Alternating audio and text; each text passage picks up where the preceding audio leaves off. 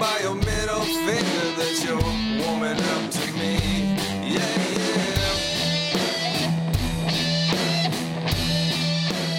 yeah. Welcome back to another Banter. It is that time of year again. We just got off of a hot dog binge. I'm your host, Manny. Some people call me Mike. I think Mike's gone off the deep end a little bit here. I'm Aaron. And together we are... Banter. Oh, here I thought you were going to say, we're Judge Dredd. I am the law. Form arms, torsos, and legs. And I'll form the head.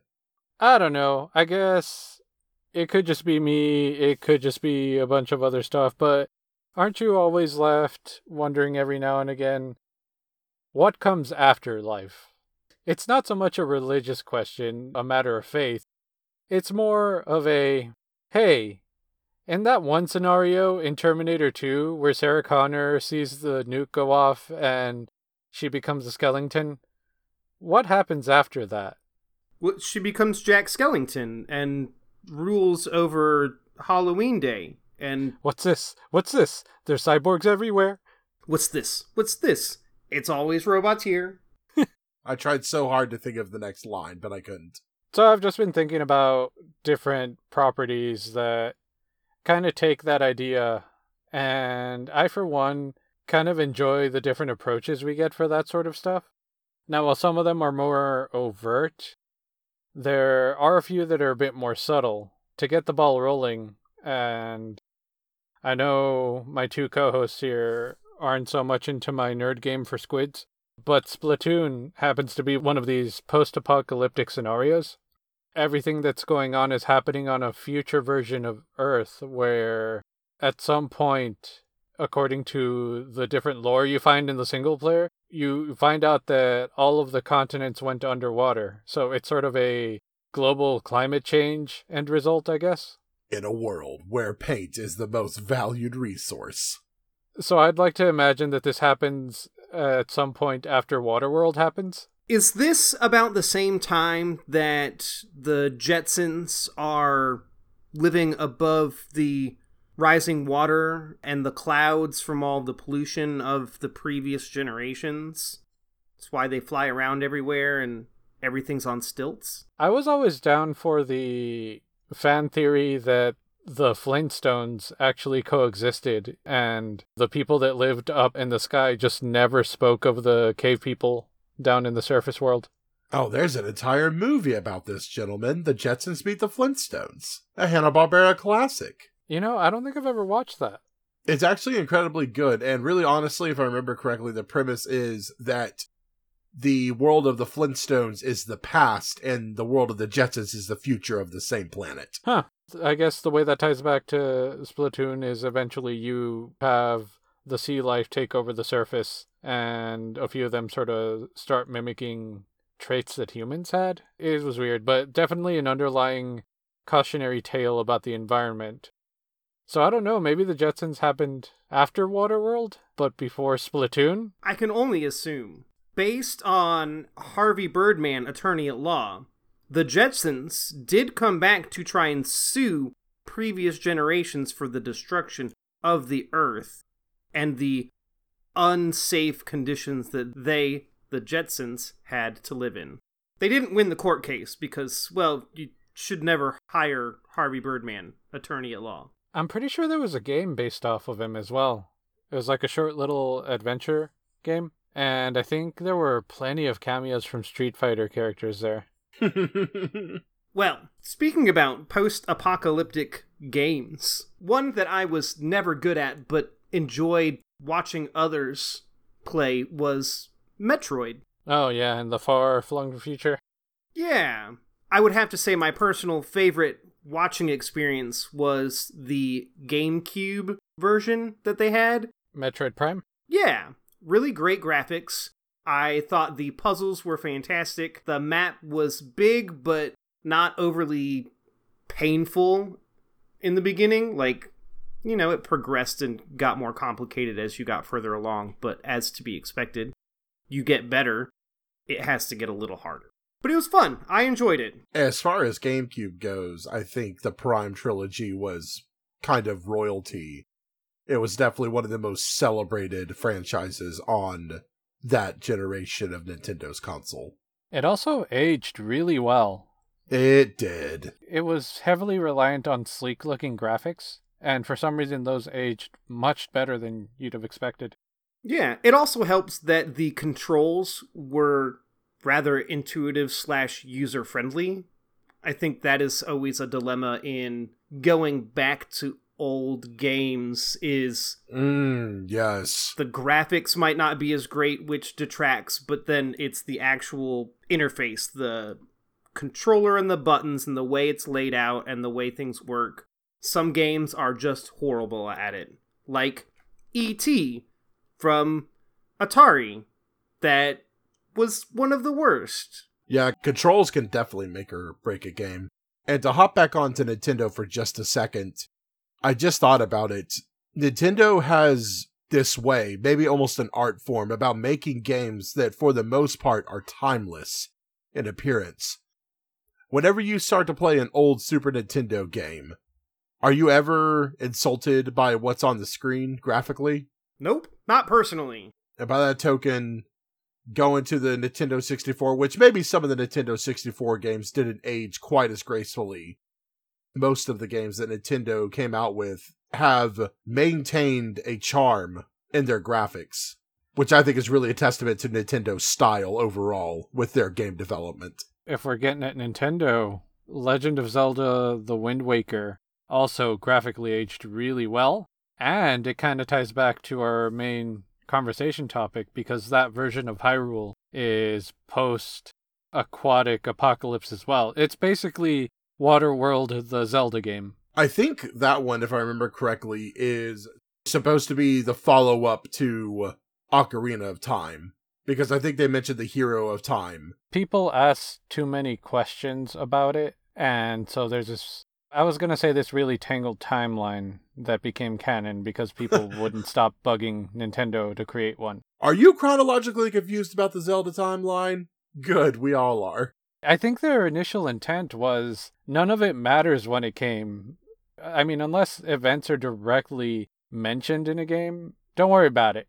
Everyone had their fan theory of the timeline, and one of the best parts about that section of the fandom was that you were allowed to muse and consider what events took place in what order between games. But, you know, some people couldn't leave well enough alone, and eventually Nintendo was like, you know what, fine, have this art book.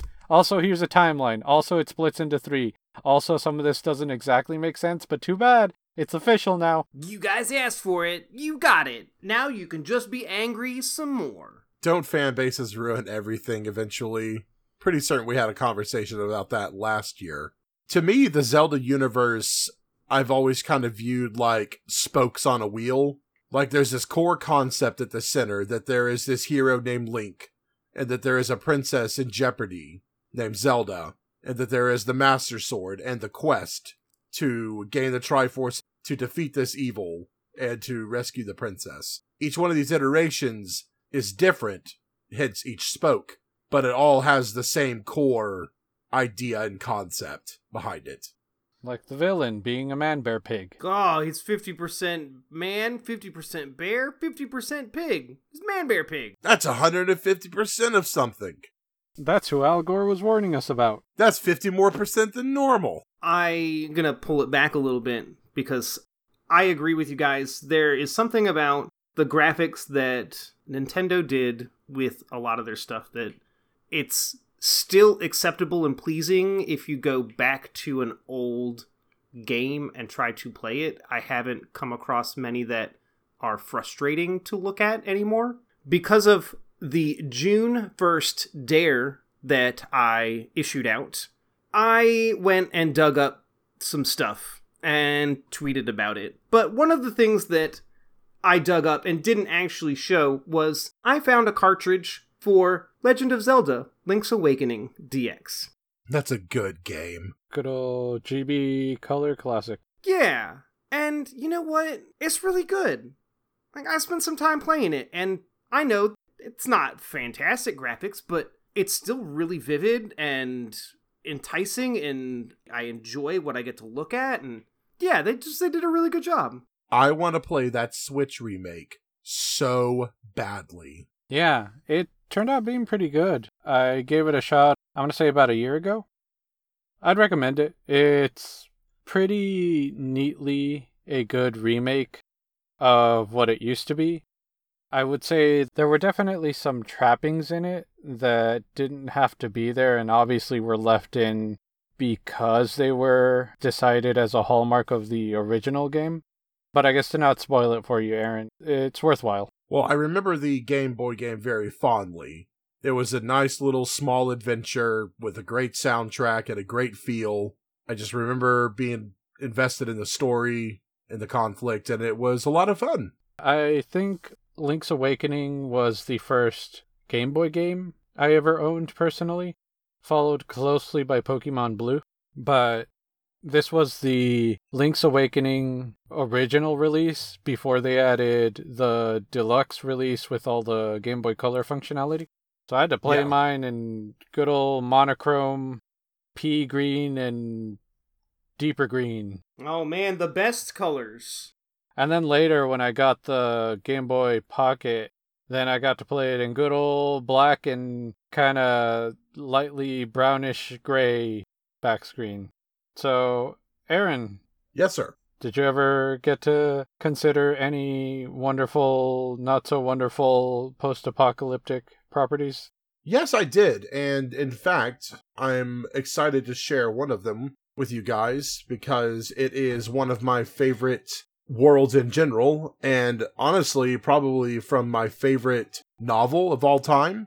This is the future of our Earth in a book called Ready Player One by Ernest Cline, where the world has since kind of collapsed due to fossil fuels running out, the ozone layer just getting completely screwed by pollutants, and just it's a worldwide economic breakdown. There's a dozen small wars going on around the world with different countries. But in this, we get a marvelous escape from it called the Oasis. Now, for those who don't know, Ready Player One is a very nostalgia-fueled adventure of a person who loves 80s culture and is on a quest to find Halliday's Easter egg, the creator of this digital utopia called the Oasis. So I like this world a lot because it feels very possible that that could be a future for our Earth with all the things that are going on. The way VR is kicked off, it's not entirely out of the realm of reality. Give it another generation or two. Yeah, I was about to say, if I'm being honest, I think we will have something equivalent to the Oasis in the next 20 years. I know that's a long time, but I think we'll have processors that can handle it, but it's going to have to be internet speeds that can support this huge influx of information being shot all across the globe. Did you know that the common term that I've seen used in a couple of news articles for Generation Z is Zoomer? Do you think whenever we're very old and they're just kind of getting old, we're going to hear the youngest generation then be like, okay, Zoomer? I totally agree, and that's what they're going to say. It's not a question of if, it's just when. I just would like to imagine a world where Generation Z is considered the crotchety, unwavering, set in their ways traditionalist. Yeah, like Generation X is definitely getting there, and we're not too far behind. Come to think of it, it's not that far away when we're going to be like, hey, you millennials just don't understand. And it's like, I used to be with it, but then they changed what it was. Now what I'm with isn't it, and what's it seems weird and scary to me. It'll happen to you. Back in my day, I had to ride a bus with no seatbelts or air conditioning for 20 minutes to get to my elementary school. You kids these days, and all I had was a book. No electronic devices. Okay, I had a cassette tape player, so I could listen to the radio. Would they have even had that? Wait, are we talking about Gen X right now? No, I'm talking about me when I get old. we're talking about millennials. Oh, okay. Yeah, we did have cassette players, that's true. We had Walkmans.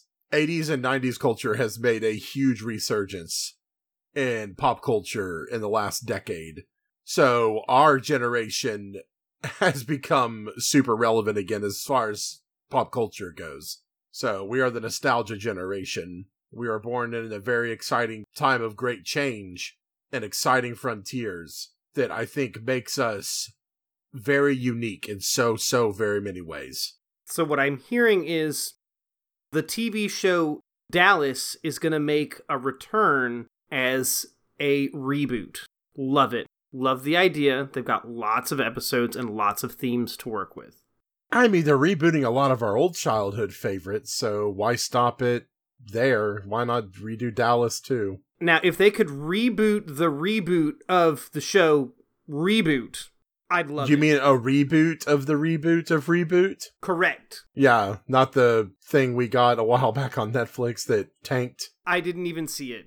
With old fans and new fans. I never saw it either, but I've heard enough about it to know that it was not anything like what we grew up with. Which I understand sometimes you need to change things up to make it fresh and to make it appealing to a younger audience. But I feel like Reboot would appeal to younger audiences today, minus the visual quality. Because that show, just like Transformers Beast Wars, did not age particularly well. You know, stuff that came out in 1994 computer graphics, not quite the same as 2005 computer graphics. Well, I mean, it's kind of all context. If you think about it, I'll still watch Toy Story.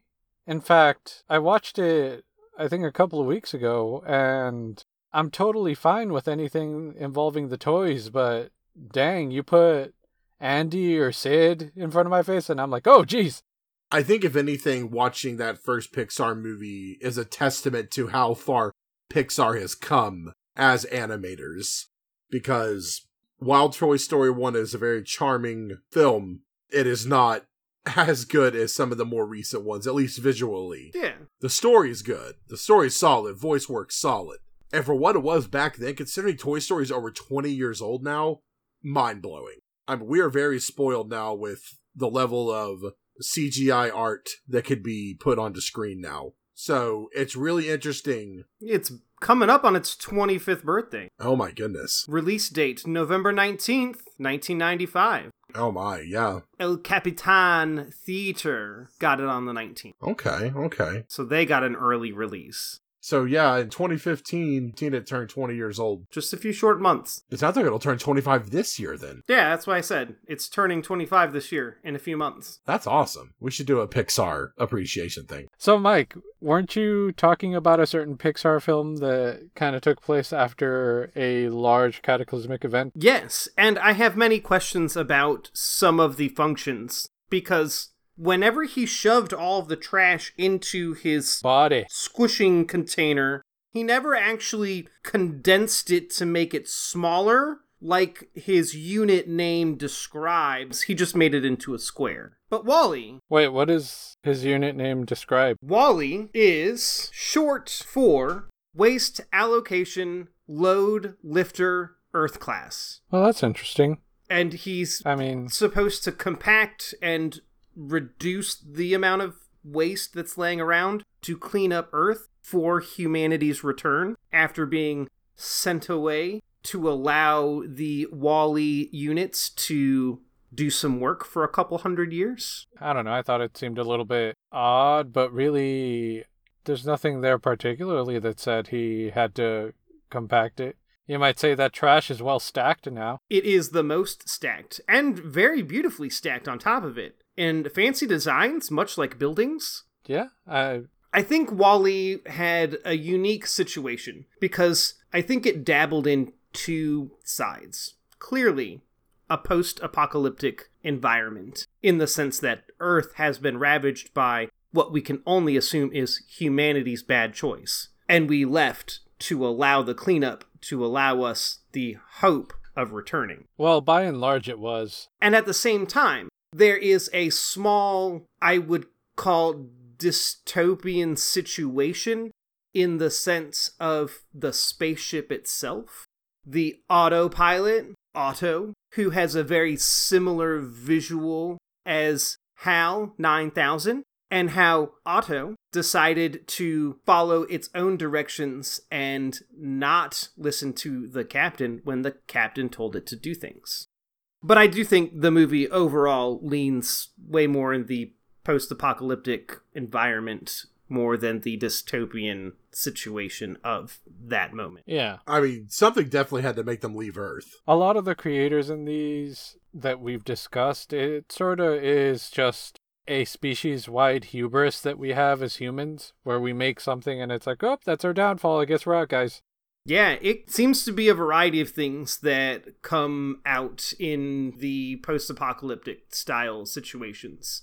You know, you look back at something like Soylent Green, where we end up using humanity to feed humanity. So buy your own bag of Soylent off of the internet. Just make sure it's not made of people. Is it made of people? That would be Soylent Squeam. Wouldn't that be the frozen dessert version of it? That's a Soylent smoothie. Ugh. Smoothly Soylent. Smooth Witch? These are just starting to sound like laxatives. It might also be a laxative. I think Soylent Green is almost exclusively a laxative to some people. Look, as long as it doesn't throw off your equilibrium, you'll be fine. You like how I did that? Huh? I see. I was going to comment more, but then I realized, oh wait, equilibrium's not post-apocalyptic, it's dystopian. Oh, man. Yeah. At some point, we're going to have to find room for a dystopian future chat. Oh yes, we have to. We have to talk about Metropolis if we do. But I guess since we're talking about that semi-future kind of one, what about The Matrix? Yeah. Starring everyone's favorite cowboy from Pee-wee's Playhouse, Lawrence Fishburne. He is my favorite cowboy. Yeah, I think that one also had that same implication of, well, humans made AI that was too great. It's almost like a different take on the Terminator potential feature, where we made AI. Oops, AI decided we're not good for them. Except this AI is like, nah, you're still good for something. And then you show off a Duracell, and it's like, ooh, imagery? Yeah, I would also jump with that to two movies I feel are rather similarly connected in the sense of who was in them. The Postman and Waterworld. They both show humanity has clearly done something causing the Earth to spin out of control in some fashion. I.e., Waterworld, we allowed the sea levels to rise so high that there's no land. Except for like a little place. Waterworld was a result of nuclear war. Yeah, all the nuclear war kind of wrecked the atmosphere and it caused the temperatures to rise, which melted the polar ice caps, thus covering the world in water. And The Postman was very interesting in the sense that it kind of pitched a similar end result with the plot of the Doom War, destroying almost all of the world's technology and plunging everyone into the Second Dark Age. Does that also star Kevin Costner? Boy, howdy it does. Yeah, that's interesting that he played in 2 post-apocalyptic movies. He sure does love those post-apocalyptic movies. I can imagine they're fun. It's his way of getting back to Dances with Wolves and trying to play Indians and cowboys. Except his cowboy didn't do very well. Right. Now, how do you guys feel about Dr. Zaius? Dr. Zaius? You'll have to tell me who that is. Dr. Zaius? Do you mean Amadeus? Dr. Amadeus, Dr. Amadeus. Dr. Zaius, Dr. Zaius. Dr. Nope, Zaius, Dr. Dr. Zaius. Oh, Dr. Zaius. Rock me, Dr. Zaius. You damn dirty apes! I was on Earth all along! Oh, yeah, that's right. Planet of the Apes is technically post-apocalyptic. Yeah, okay. If you go with the very old ones, I don't know enough about the newest makes to set it in place. You animals. You blew it up. Okay, first of all, the remakes are incredible. And yes, both of them are considered post-apocalyptic because it's after the collapse of mankind, essentially, where mankind is surviving and small enclaves throughout the world, and apes have formed their own society. I definitely recommend seeing the new ones. The first one starred James Franco and kind of introduced the characters, the apes, and orangutans and monkeys and all that, and then the story spirals from there. It's very good. So good. And yes, the original Charlton Heston also is post-apocalyptic because it's after mankind has long since been laid to rest and the planet is ruled by apes. Now, gentlemen, I'm going to sidetrack us back to The Postman because I have to ask this question. Is Death Stranding just a somewhat eccentric version of The Postman? He rides around with a baby that screams when enemies show up, and he's got a flashlight that only sees like 2 feet in front of him, and he's trying to deliver mail to everybody. Sounds almost like The Postman, except The Postman rode around on a horse and not a motorcycle. Yeah, it really gives you an insight onto the toils and struggles of the common man, even in post-apocalyptic society. I mean, nobody should take a baby out there. Short answer, no. But for you, Mike, sure. That's the safest answer. So I guess I'm going to go ahead and walk us out. But before we do, I'm going to ask the audience a question. So, what post-apocalyptic properties do you tend to like?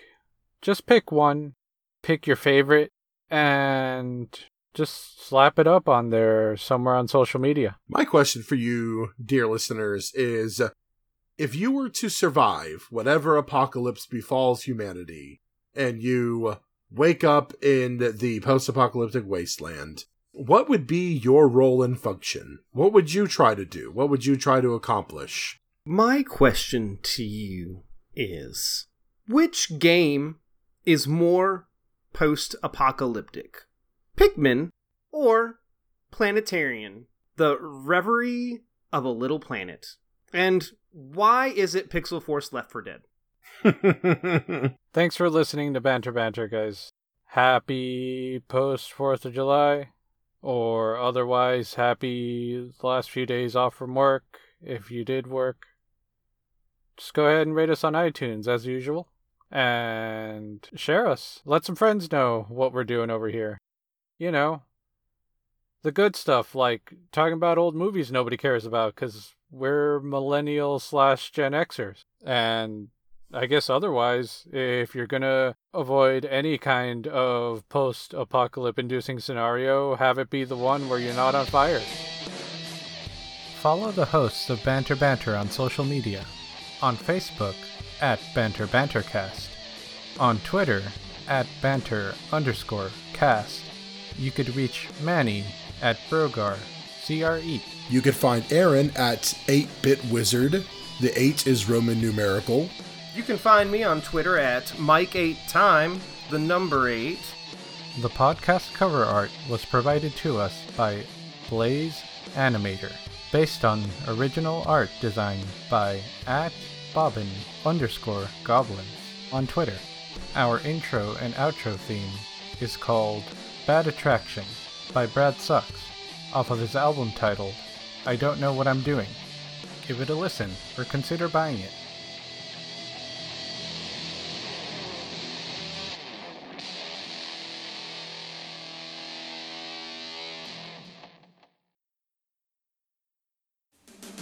Dr. Zayas, Dr. Zayas. Dr. Zayas, Dr. Zayas. Dr. Zayas, Dr. Zayas. Oh, Dr. Zayas. Dr. Zayas, Dr.